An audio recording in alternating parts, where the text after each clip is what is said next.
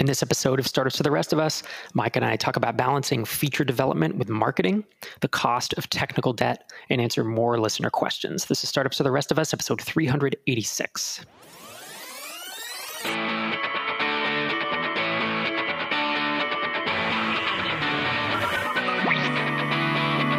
Welcome to Startups for the Rest of Us, the podcast that helps developers, designers, and entrepreneurs be awesome at building, launching, and growing software products. Whether you built your first product or you're just thinking about it. I'm Rob. And I have the plague. And we're here to share our experiences to help you avoid the same mistakes we've made. So you were sick all weekend? Yeah. So my youngest son got sick the last Wednesday, I think it was. And so he was sick Wednesday and Thursday, and we sent him back to school on Friday. And then my wife got sick between Friday and Saturday, and then I got sick between Saturday and Sunday. So it's been a rough week, to say the least. Yeah, that's brutal. Man, being sick just tears you up, you know? It means you can't get anything done. And especially when you don't have vacation time, you don't have paid time off when you're trying to drive a business forward, it's like every hour is precious. Yeah. I mean, fortunately for us, it was kind of over the weekend, but still, I mean, we're recording now. We don't usually record till Thursday, but today's Monday. And, after this podcast episode, I'm probably going to go to bed. Right. Yeah. And that's, today we're actually continuing kind of a continuation of last week's episode. I had picked out several questions last week that you and I were going to go through and answer. And we only got through a couple of them because the GDPR conversation, was so extensive. And I think that was a good thing. I mean, I think we went in depth and gave ideas and feedback, but it meant that we had, kind of had this big block of unanswered questions. And I wanted to keep going with them. We have a few voicemails and some others today. But before we do that, I want to tell you, I know I haven't talked about drip features in a while, but I'm getting pretty excited about this upcoming feature. We've been working on it for, I'm trying to think, had to be about 4 months now. So it's one of the larger features we've embarked on, but it's a visual email builder.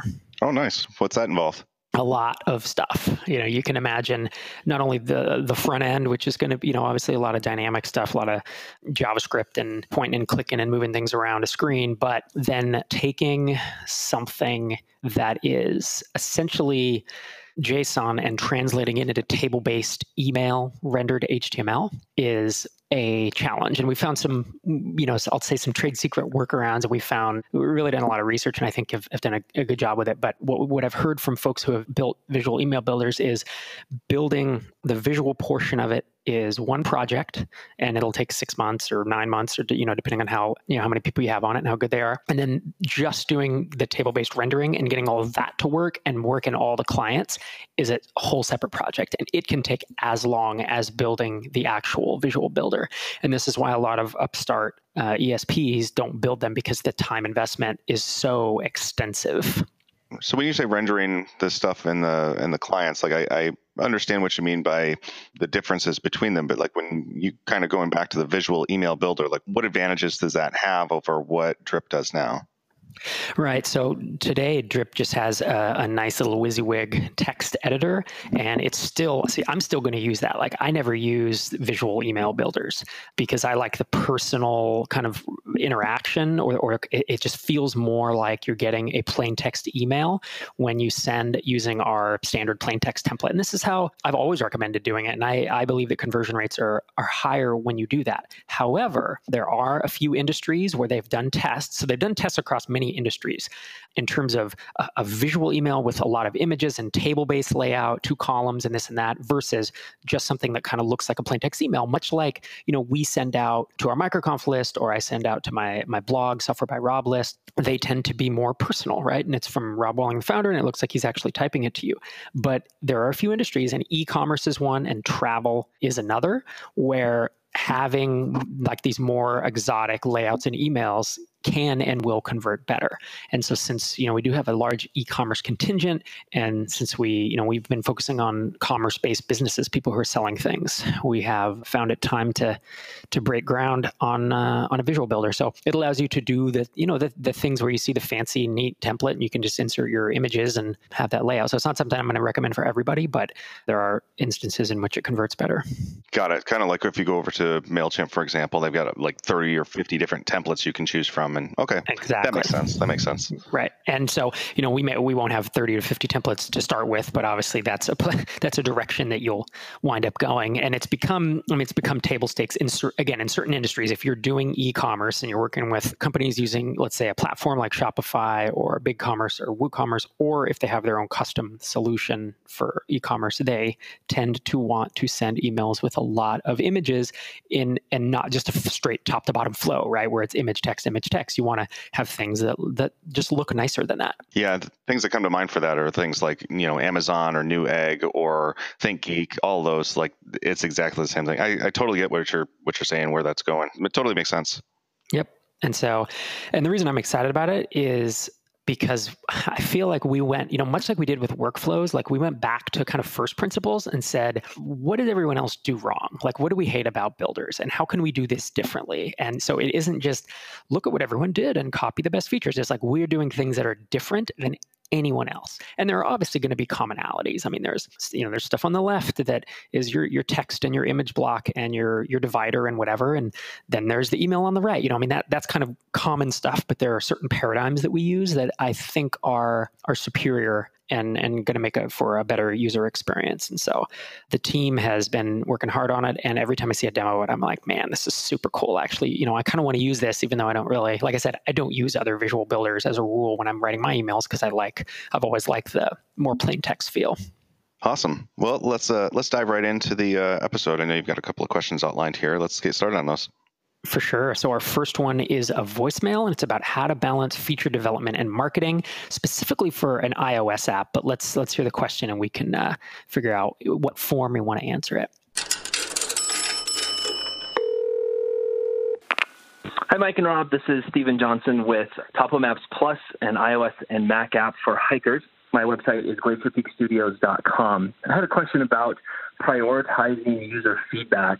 I've been getting a lot of feedback about my app on the Apple Watch, and I feel like I'm missing out on some opportunities as well as missing out on just keeping up with where the market's going. However, right now I've really been prioritizing a lot of marketing efforts, working on conversion rates, lowering churn, increasing LTV, some other business partnerships with business development. And Rob, I know in your book you talk a lot about how having more marketing always beats out features, and I completely agree with that. I'm just trying to figure out how do I kind of balance these two priorities and knowing how to balance user requests that come in, especially ones that feel like the market's making some changes, and I feel like, am I missing out on something? Maybe I am, and maybe I'm not. But I know that there's opportunities that I'm not capturing with my marketing. I know there's conversion opportunities as well as some churn things I need to work on. So just curious about your thoughts on that. Thanks for the show. Love what you guys do. Thanks.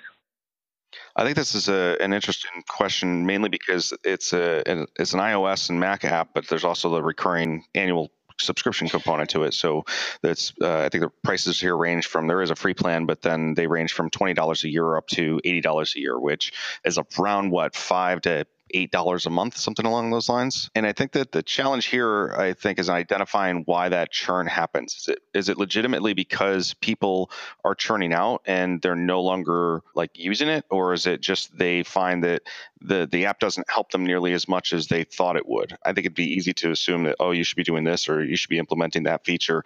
But I think I might dive a little bit more into the churn itself and start asking a lot more detailed questions about why it is that people aren't using it. And my concern/fear here would be that what you're offering people is conceptually what they want, but either the implementation itself is not really what they're looking for, or it doesn't really quite match up with what the value proposition they were sold on is. And it could turn out to be that, somebody tries one app and they think that it's going to work. And once they get out in the field and they're using it, it sort of works or does most of what they want, but it's not quite enough. And so they decide to switch and use something else. So maybe look at your performance metrics or your usability metrics to see, are people actually using it after 3 or 4 months in, or is it that they've paid for it and it was a low enough price point that they said, well, I paid $50 for this and it's not a big deal, so I'll just try this other thing over here for another $50.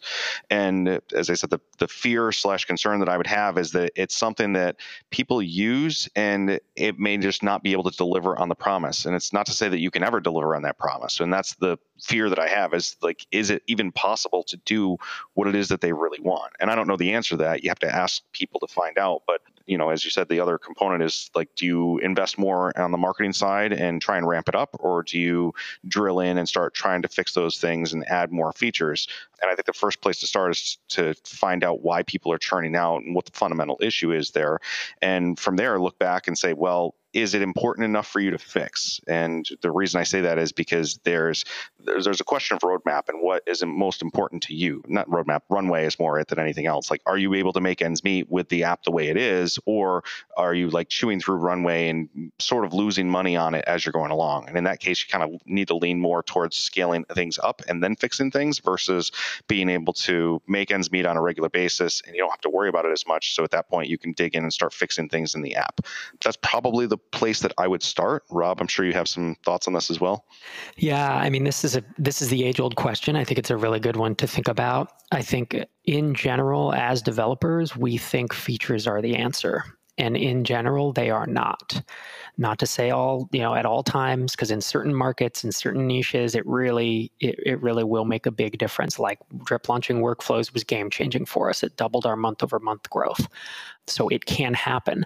But so many of the little features that are constantly being requested. I mean, if you have thousands of users, you're going to get 50 or 100 feature requests a month, and most of them you need to not build, not only to keep the product simple enough that it doesn't become bloated, but because you just don't have the time to build them all. So, the caller is so much closer to his business than we are. So it's hard for me to make a recommendation to him. But my recommendation in general would be steer away from the mindset that I just need this one more feature to do this thing, unless everyone's requesting it. There comes a certain point where 10% of your feature requests are for the exact same feature.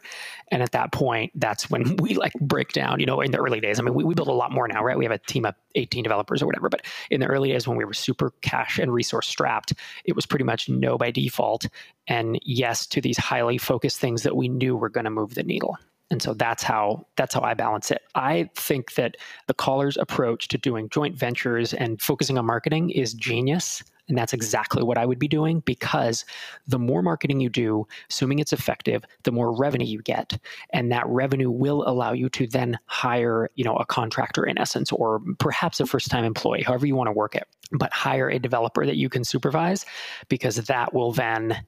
Well, I should take one step back. The first person I would hire is a part-time VA to handle all your support, if you're still handling that, because that'll free up. Then start thinking about hiring someone to write the code. And this is the part that developers, always struggle with, because no one, quote unquote, is going to write the code as well as I do. However, if you can free up, 12 to 30 hours of your time in a week and features are still moving forward and you have some budget to pay someone, it can be game changing for your business, and it frees you up to focus on really moving the needle. And so I think marketing in the early days is such a big deal, because you need to get the revenue to allow yourself to start stepping away from certain roles that, while you may enjoy doing them, are probably in the early days are less effective and won't move the needle as much. So thanks for the question. I hope that was helpful. Our next question is about overcoming hesitations about partnerships to move the business forward. Hi, Mike and Rob. This is Joshua from Perspective Labs. And first, thanks so much for this podcast. Every episode is invaluable. My question is this: how do I overcome my hesitancy of partnering with someone to move the business forward? So for context, I run a B2B SaaS company that offers monthly subs in the range of $100 to $350 a month, and we've plateaued at about $2,500 in MRR. I co-founded the business with an awesome colleague, but just due to life circumstances, he really isn't able to participate materially in the business anymore. And our product is solid at this point, but I know we need to move the needle in sales and marketing in a big way, and try as I might, I just can't seem to crack that nut. So I know that finding the right person to bring on board would probably do wonders and turn this into a viable business, but I'm a do-it-yourselfer. And I just have trouble, one, convincing myself that I ought to do this, and two, coming up with a viable way to achieve it. Any advice for effectively a solopreneur who doesn't want to be stuck in a half business for forever? Thanks so much for the both of you. Oh, and everyone, go and leave a review of this podcast on iTunes. Thanks, guys. Bye. And Joshua was kind enough to also send us an email with a bit more background. And he said the main product outreach is at perspexilabs.com. We've got a core group of customers in service businesses like pest control and electricity, and we'll soon be getting into health care providers. Because revenue is only about $2,500 a month with margins of around 70%, it's not enough yet to pay salaries. So I'm guessing that bringing someone on board would probably need to be an equity arrangement, which I'd be fine with. With regards to my own efforts to sales and marketing, I've gone through the Traction book and tried several different approaches, including online ads, cold calls, cold email outreach, and attended a very targeted trade show that really hasn't generated fruit, as nearly all of our current customers are referrals from other customers. Unmentioned in my question, but also a related issue, should I let my current co-founder remain in the business? I'd really like him to be here if we can get into healthcare because of his connections, but I know this isn't a first priority anymore. What do you think, Mike? It's a tough one. Yeah, I mean, I think you can almost divide this into two entirely different things, one of which is what to do about the co-founder, and then the other is how do you move the business forward when you've got $2,500 a month and not enough money to do a lot. And you've also obviously got the co-founder on board. And I don't know what the relationship there is. You didn't specifically call that out. It sounds like it's still it's totally amicable, and he'd like to keep him on if they move into healthcare, but not if they don't. And you don't know if they've vested. So the first thing is that you should have done 4-year vesting probably, so that your co-founder wouldn't own, the entire percentage that they had, because if they decide to leave, that will go back into the pool to get the next person. Mm-hmm. I think with regards to what to do about the co-founder, that's probably the first thing to do. And, it sounds like you want to keep him on, but the question is, how much is he going to be able to contribute? And as Rob said, like with the vesting schedule, maybe he owns 25% because he stuck around a year, or 50% because he stuck around for 2 years. That seems to me like the first thing to look at and try and figure out. And if he has to walk away because he's just not involved, that doesn't mean that he still doesn't own, a certain percentage of the business anymore and can't contribute in an advisory capacity or something along those lines. So that's something I think you have to work out with your co-founder and sit down and have an honest conversation about what him stepping away from the business really mean for the business and for the relationship between you guys. And then once you've kind of figured that out, the next question to tackle is, what do you do about the business itself? And I think you're in you didn't specify like what your own personal situation is, or whether you're taking money from the business and living off of it. But with $2,500 a month, it sounds to me like, because you're a do-it-yourselfer, that it might be a viable strategy to go out and find a business coach who can walk you through a bunch of different things. And that does a couple of things. One is it avoids handing equity over to somebody else. And two, it still allows you to do those things yourself. And you get that personalized assistance from somebody else and a sounding board from somebody who's kind of vested in the business, because you are paying them to give you ideas and take a hard look at what it is that you're doing and how effective those things are. But you're still doing those things yourself, and you still don't necessarily hand over control to a third party or a co-founder or another partner in the business, and avoid some of those other issues that maybe you're struggling with right now. And I don't think that it's wise to introduce too many changes all at once. And that could be, I would say, a nice bridge scenario where you are involving somebody else, but you're not handing over the reins to somebody else in a co-founder capacity while you're kind of having your current co-founder step away from the business a little bit. So that's probably where I'd start looking and see if that makes sense to you. Yeah, I think you're right. There are two separate issues here. It's the existing co-founder and then pulling on a new partner. I think given that you have de-risked the business a small amount, that bringing on a new partner, you could obviously give equity without giving an enormous amount. It wouldn't need to be a third of the equity or something. It depends on your aspirations and I think where the business is headed and who you can find. But I'm thinking in the 10 to 20% range, given where you are. And it could even be, if you were going to go raise funding and you were going to go try to find like a COO or something, or a CTO, they'd get 5%, right? But you're in a little bit different situation because you're not going to get, it doesn't sound like you're going to get so big so fast that that's going to be warranted. So as a result, you have to bump that equity up 10 or 15% or whatever. But at this point, it's not, in my opinion, it wouldn't just be an even split. I think the hard part is finding that person and vetting them. And it's like a marriage, right? Because you guys are going to have shared ownership of things, and breaking that up later can be like a divorce. And so I think getting over your hesitations is one thing, but I think the harder thing is to find someone who is kind of good enough, or who's going to work with your style, who's willing to be in the trenches with you, who I think it really wants to stick around and is able to work, because it sounds like this is going to be nights and weekends. There's so many people are not cut out for that in general. Like most people just think they want to do it, and then a month in or 2 months in, they kind of flake out, or they just decide not to do it. So I think finding someone who meets all those criteria is really hard. But I think if you can, then what I would look at doing is definitely have kind of a trial period, maybe 90 days, just to see how things feel. I would definitely have 4-year vesting on that with a 1-year cliff, meaning they don't get any shares until they've been around for a year. And I think, that's kind of how I would approach it. And I would look to be meeting people in person. So I would be going to the microconfs and the business of software and these conferences where there are folks who could potentially be in that pool for you. Separately, regarding your current co-founder, I think you just need to make the choice sooner rather than later whether to go into healthcare. And if you're going to go into it and you want to keep, he wants to stay around, you want to keep him around, that's great. And if you're not, then I think the decision is made there. So I know it's not always that crystal clear, but it does, from, given the information you've provided, seem like that's perhaps how I would proceed. So thanks for the question. Hope that was helpful. Our next question is about technical debt. And Mike, does technical debt really come back to bite you? Oh, yeah. All right. No question on that. All right. The subject line of the email is actually, have technical debt decisions been easy to pay down later, or did they really come back to bite you? And he says, love the show, listen for the past year, really love the practical advice. I'm looking for your technical perspective about what matters in the early days of getting a site running while keeping customers happy with mission critical data, building a data-heavy B2B SaaS startups. The front end is in Angular, the back end is in Rails. I'm an intermediate self-taught developer, so new things I haven't done before can sometimes take a week or 2 to figure out. I'm making early technical debt trade-offs.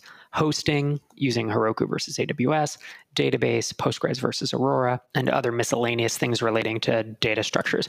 I'm not looking for technical help, but the question is more geared to your experience of how much this stuff matters up front and really needs to be solved to get it functional versus it's not too hard to change it later and theoretically important, but won't kill you. So pick the simpler thing, even if you know you'll need it to change it after launch. So am I wasting a lot of time by taking the shortcut now and having to pull the app apart later to move it around when I have real customers using it in production? Well, Mike, I feel like we have this is not going to be as long as GDPR, I promise, but I feel like we have a lot to say on this. So go, just start rolling with this. What do you think? Do we have like a beeps queued up immediately for all the profanity that's about to be dropped on this? Yeah, technical debt. It's a nightmare. Yes, it is. Yes, it is. I think looking back on this particular piece of it, some of the things that he had brought up, things like hosting and the database selection and the data structures that you're using on the back end, some of those can be really hard to change later on, virtually impossible. I mean, in some cases, you're looking at a complete rewrite. So you at least have to have enough technical knowledge to make those decisions in a way that is not going to completely kill the app later on or force you to do an absolute rewrite from the ground up. That said, I do know people who have done complete rewrites after they've gotten to a point where they've gotten customers on board, and it basically delays things. I mean, you may have to take 3, 6, 9 months of accepting the fact that you're just not going to make any progress on the features in order to fix that, like those fundamental decisions that were busted. And then there's kind of the second level, which is where you're trying to make decisions about, how do you structure the data, or how do you create the database in such a way that it makes it easy to do certain queries or provide solid error handling or error returns to the API, for example. And I think in those cases, you can mitigate them to some extent by using dependency injection and creating these interfaces that kind of sit in front of it. And if you need to rewrite one, then you can, and you're almost swapping out an entire layer of the application for another in a very specific way. So I'll give an example with BlueTick. Like the backend storage system for storing emails has been rewritten 4 times. And it's because at first it was like, let's just get something working. And then it was trying to optimize for local storage. And then it was the next level was things are not working in local storage because there's so much data coming in at all times. Like I just can't scale that much and on one machine. And then I kind of moved everything into the cloud and into AWS, into Azure tables and NoSQL storage. And then the 4th rewrite was essentially making that more scalable and optimized. And at each level along the way, there was some level of rewrite, but because it was essentially being able to flip a switch and say, instead of using this set of data structures use this other. You can do those on a per user basis or on like small subsegments of the users and not affect others. So I would definitely do some research on dependency injection. The other nice byproduct of that is that it helps with writing unit tests to be able to make sure that those things that are working from one version of your rewrite to the next in that particular component or module. Beyond that, I mean, there's always going to be things that you run into where you think that one way is a good way to solve the technical challenge, and you turn around and find that it just wasn't. I mean, you get down into the weeds sometimes and you realize that you made a really, really big mistake. And the only way to resolve that at that point is to rewrite it. And there's nothing you can do at that point. The only way to have mitigated those types of problems is to have run into them and then realized after the fact that it was a mistake. And it's really hard to generalize from one application or problem space to the next and say like, oh, you should never do it this way, or you should always do it this way. Because like those things don't apply. Like each problem space has its own unique way of storing data or things that need to be surfaced to the user. And you don't always know what those are until afterwards. And sometimes you just make the best decision that you have, and you find out later that it was wrong, and there's nothing you can do. Yeah, I would just say in general, technical debt is underrated, I think, in the startup space. Meaning, I think people think that it's not a big deal, and it's a way bigger deal than most people do. Because if you aren't technical, it's hard to understand why you can't just quickly rewrite a piece or quickly change something, change a decision you made later. But it really is akin, I mean, these metaphors don't always work, but it's akin to building a building and then needing to go back and replace the concrete foundation because you poured it incorrectly. You literally have to jack the building up, and it's just painstaking and agonizing to replace that. And that's what code is, right? It's you're building things on top of each other. I think of it like a 4x4 matrix where, there's basically two binary things, right? One is I know that this is a shortcut and I'm going to take it anyways, versus I don't know this is a shortcut. Like I accidentally introduced technical debt. And I think that's the switch you were talking about. Then I think the other one is it's easy to undo later versus it's a complete fiasco to undo later. So you can imagine that 4x4 matrix. I won't go through, all of those matching up, but obviously the ones that any decision you make on purpose to introduce technical debt, you need to explore and thought experiment, like how hard is this to undo later? And if it's hard, then don't do it. There were a lot of decisions Derek and I made in the early days that were very slow. They caused drip development to be very slow in the early days. And it was pretty agonizing when we were bleeding cash and we couldn't get the features out the door to keep people from churning because it was a very specific, kind of feature set that people wanted. And it was taking us months to build them. And it was because Derek wanted to build them very carefully with extensive unit tests, and he wanted to do it right. And he had to refactor the database twice in the first year of the app because the app went from a very simple thing to a very complicated thing. And it was agonizing, but it was the right decision because now drip would be catastrophic right now. We would probably have to have rewritten major parts of drip, and it would have, I don't know if it would have impacted the acquisition or if it just would have been post-acquisition or what it would have been, but it would have been really hard. And between he and I, we figured out a good sense of what was going to be hard to change later. Things that are easier to change later, like you said, where you can just build an interface and then swap it out later. Obviously, those are ones that you can, maybe take shortcuts on.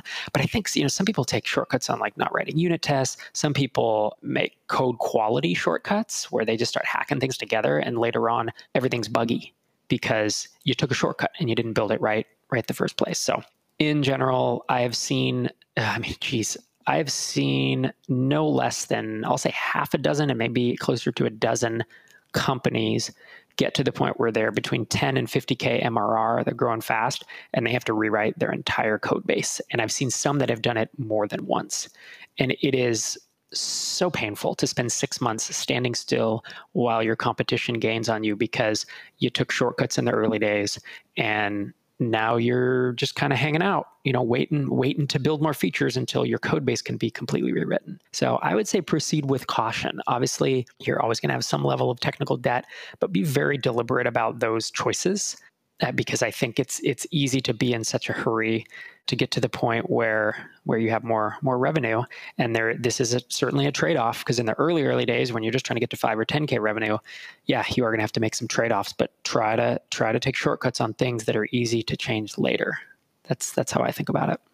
I think one of the biggest places to make that trade-off is that when you're looking at unit tests, I mean, I'm not saying you write unit tests for everything, because I certainly don't think that has a ton of value for a startup, but I do think that there's value in having like a continuous integration server of some kind, or a build system put in place, so that later on you don't have to figure out, okay, well, how am I going to deploy my app? I mean, you want that to be like a systematic thing where you can literally just click a button and it runs through everything and is able to deploy the app. But with that, it comes at least some level of unit tests or a mechanism for running those. And even if you don't write a ton of unit tests, as bugs come in, you should be adding those unit tests to make sure that if a bug comes in and it breaks something, that you add a unit test in there, so that later on, as you're making other changes, it doesn't break that again. And like I said, I don't think you should write unit tests for everything, but I do think that as those bugs come in, you should be writing them to make sure that once you've fixed a particular problem, that you don't have to refix it 3, 4, 5, 10 different times moving forward, because it just keeps coming up. So thanks for the question. I hope that was helpful. Next question is from J. Pablo Fernandez, and he says, I just finished going through all my newsletter subscribers, and I noticed there are a few industries that are well represented, such as education, health, IT, and government. When it comes to my product, they all use it in the same way, and the feature set they need is pretty much the same. So I wouldn't say they are verticals in the SaaS way of thinking. I can sell to all of them, or I can focus on one industry. Are there any advantages to either approach? I think this is a tough question, just because you don't, as you said, you don't want to paint yourself into a corner and make people think that you don't serve their industry. So I think what I would do in this case is focus on the specific problem that you solve, and then maybe have different case studies for each of those industries, and even segment your list a little bit, so that when you talk to them, when you're sending out newsletters or you're sending out articles to them, maybe you only send an article that highlights a case study for, I don't know, the electric and gas industry to those people who are subscribers that fit into that bucket. It seems to me like that would probably be an appropriate way to go. But at the same time, there's value to be had for saying, hey, this also works in other industries, because there is going to be some crossover between them. And let's say that if you have a case study on, I don't know, like the nuclear power plant industry, if it's safe enough for them to use for your application, then whatever other industry they happen to be in, they would probably translate that and say, oh, well, if these guys are using it, then surely it's passed muster and I could use it as well. So I would think about it in terms of just trying to make sure that you're covering enough of each of them, but not focusing so hard on any of them that it makes people think that, oh, this is not for me. I think I might try to run an experiment. He has this list and he has these 4 sectors, 4 verticals. And I would consider trying to do basically like exploratory calls. I don't know if you want to call it customer development or even just sales calls, if the product's already there, across all of them. And figure out that you want to validate your assumption that they use it in the same way with the same feature set. Because I find that a little bit hard to believe. Just having run the apps that I've run, different industries tend to want slightly different feature sets and have a slightly, just enough. It's subtle, but by the time you really get in and they start using it, it becomes a pain in the butt to have 4 different industries all wanting something just slightly, just tweak this one thing. Oh, can I just have a setting to do this? Well, we have a permission and a reporting thing. Well, we have to be HIPAA compliant. It's just enough that there will be a difference, I guess is what I'm guessing. And so if you have the time to do this up front and just have a bunch of phone calls with these folks and try to do the demos and try to figure out, is it truly going to be something that they all can use, then that's fine. But I do think you're going to find differences in payment terms, in, like you said, sales cycle, because government's going to take forever to come through. So maybe in your early days, since you're trying to get ahead of funding running out or whatever, you go after the ones that close quickest, which I don't know if that'd be IT. Education sure seems like it's going to take a long time too. So focus on the one that that are going to close the quickest and get the early value in order to keep you around long enough to focus on all 4. But I would try to answer that question. There's still a question in my mind of, is the product actually going to serve all 4? If that's the case, and you can work your entire list and work all 4 of them at once and try to get as many customers paying you on day one, then that's what I would do. Like right now, you're just trying to get revenue and see how people use the app. And if they're going to get value out of the app and they're across 4 different industries, then you're going to learn more about all 4. And maybe later you decide to focus down on one industry. I do think that there are some advantages to focusing on one industry in terms of how your marketing can really speak to people. So you're going to close more deals, probably, how your kind of sales conversation can focus on them, how your feature set can focus, and how word of mouth will be such a big component of it, right? Assuming that people in your industry hang out at conferences or hang out online, word of mouth, if you kind of just become the de facto in an industry, in a vertical, then you can land and expand where it's like, all right, we are the go-to for this, this task in the IT space. Now we're going to start adding on these other verticals. That's the other way to approach it, right? Is just to pick one based on your information so far, your best guess. And then later on, a year or 2 down the line, once you kind of own a big chunk of this, expand into the others. But I feel like you don't have enough information to do either approach right now. And I would try to close as many deals as I could, see if they actually will all use it, and then try to make the decision once you have a little more information. And for our final question of the day, we have a question from Ed Freifogel. He was a MicroConf Europe speaker this year. He says, hey guys, longtime listener, first time asker.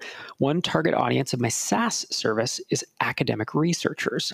They are not the best customers, as typically they are low budget and they only need the service for a project or a semester. Nevertheless, they are a niche that seems to like my service. Often they ask for academic discounts. My pricing is already very affordable and I offer a discount for annual purchases. Still, I can't help but wonder if I might be able to grow this niche by offering an academic discount. Alternatively, I have also thought about selling to universities and offering them a bulk rate, but so far have always been busy with other things, so haven't acted on this idea.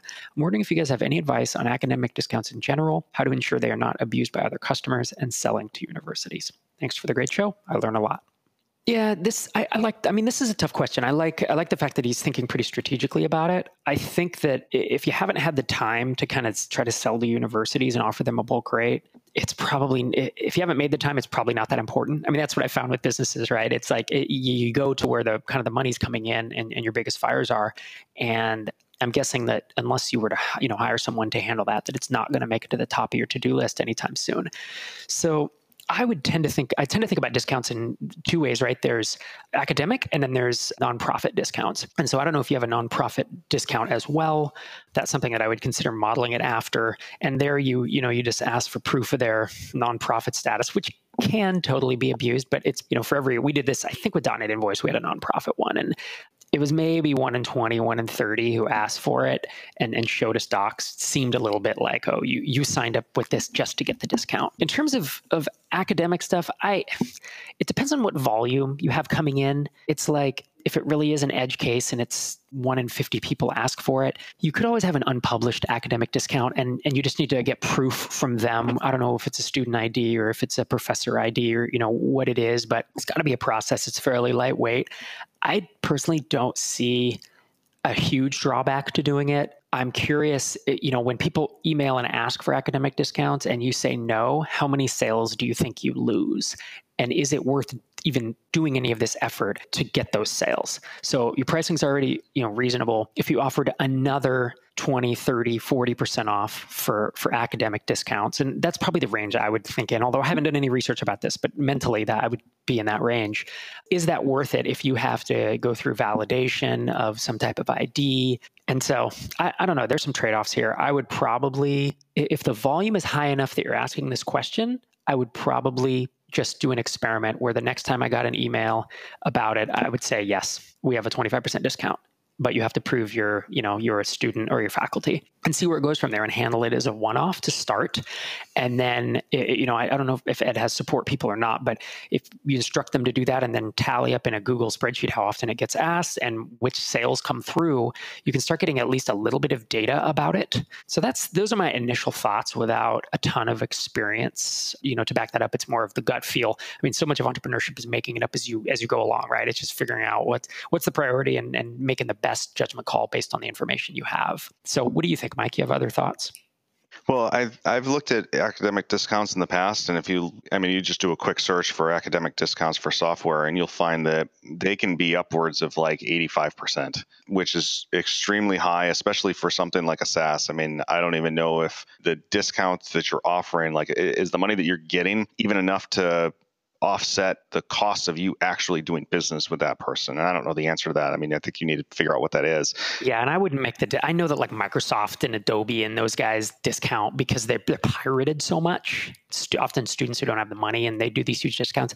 But when you're a SaaS app and you're, especially when you're bootstrapped like this and cash is so important, there's no chance I would offer a discount that large. Yeah, I mean, I think that part of the reason that those types of companies offer discounts that high is, one, like, it's downloadable software, so they don't have to worry about their own costs. And two, they're really just trying to make sure that there's some form of legitimacy for the software that you're using, and giving that high of a discount helps them to get market penetration, so that, Microsoft has 90% market penetration on the desktop for Office and Windows. So I agree, I wouldn't go that high, but it's not to say that you couldn't have a discount for students versus a discount for like academic researchers / the university itself. Because if somebody's using it for a class, then they're probably not going to be able to pay nearly as much as the person who's doing it for the university and offering it on behalf of the class itself. So I might think about that, but I do agree that it's, with Rob, that you probably want to go through and run at least some tests to find out like what is it that people are using it for. And something else to consider is that if somebody is purchasing it on behalf of the classroom because they're teaching it, what's the value of having those people in the class know about your product and then they leave and graduate and go out and do things in the workforce, and having them know, hey, I can come over to opencakedata.com and buy this stuff off the shelf, and we used it in our classroom, so it has a lot of legitimacy. There's probably some value in that. I don't know what that level is, because I mean, if you go through like an engineering degree, chances are good you probably used AutoCAD someplace along the way. So when you get out into the industry, like, your first thought is, oh, I need to create some 3D models of something. Where's the copy of AutoCAD? And you obviously, like, there's a student discount that you can get, but once you get out into the real world, your company has to pay for it. So having those people go to their bosses and say, hey, I used this data over here from opencakedata.com, like, we should buy a license for that. There's value there. I don't know what that is, but I definitely think that there's some value there. So I would look into it. I don't know how much time and effort I would spend on it, because the return on that is probably going to be a while. It's going to be a couple of years. Yeah, those are good points. I like your idea of not making an academic discount, but making it a student discount, right?